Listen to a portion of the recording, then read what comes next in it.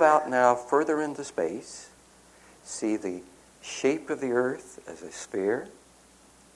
Let's move on out until we see the Earth about as we would see it, the size of a ball, a baseball, held at arm's length.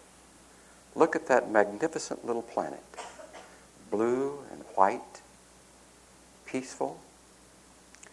The turmoil that goes on underneath that layer of atmosphere and those clouds is not evident to us here. We recognize it as a haven of life, our home, our planet. As far as we know for sure, the only haven of life in our galaxy, but as we suspect, probably not the only one, but a beautiful little planet in the immensity of space. And set in the background, billions and billions of points of light, far more so, 10 times more than we can possibly see from the surface of the Earth, representing stars, galaxies, galactic clusters, billions and billions of such points of light. And our tiny little planet, about the size of a ball held at arm's length, a beautiful, peaceful haven for life. And in the immensity of the universe, all of a sudden you feel connected.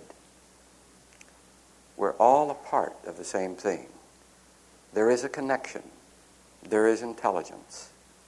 There is a feeling of oneness, an extension of self.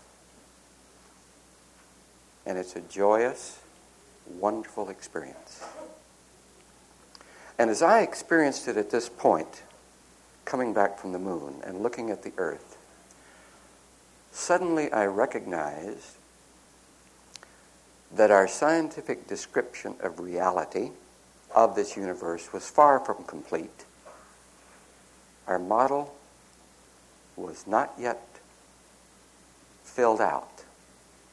And on the other hand, our religious descriptions of ourselves, of creation, of the universe, all of them were somewhat flawed and incomplete as well.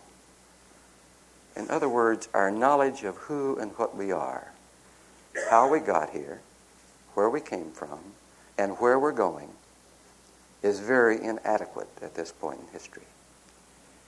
And yet there's a feeling of intelligence, of peace, of abundance, of process that gives one comfort and joy in observing this magnificent universe of which we're a part.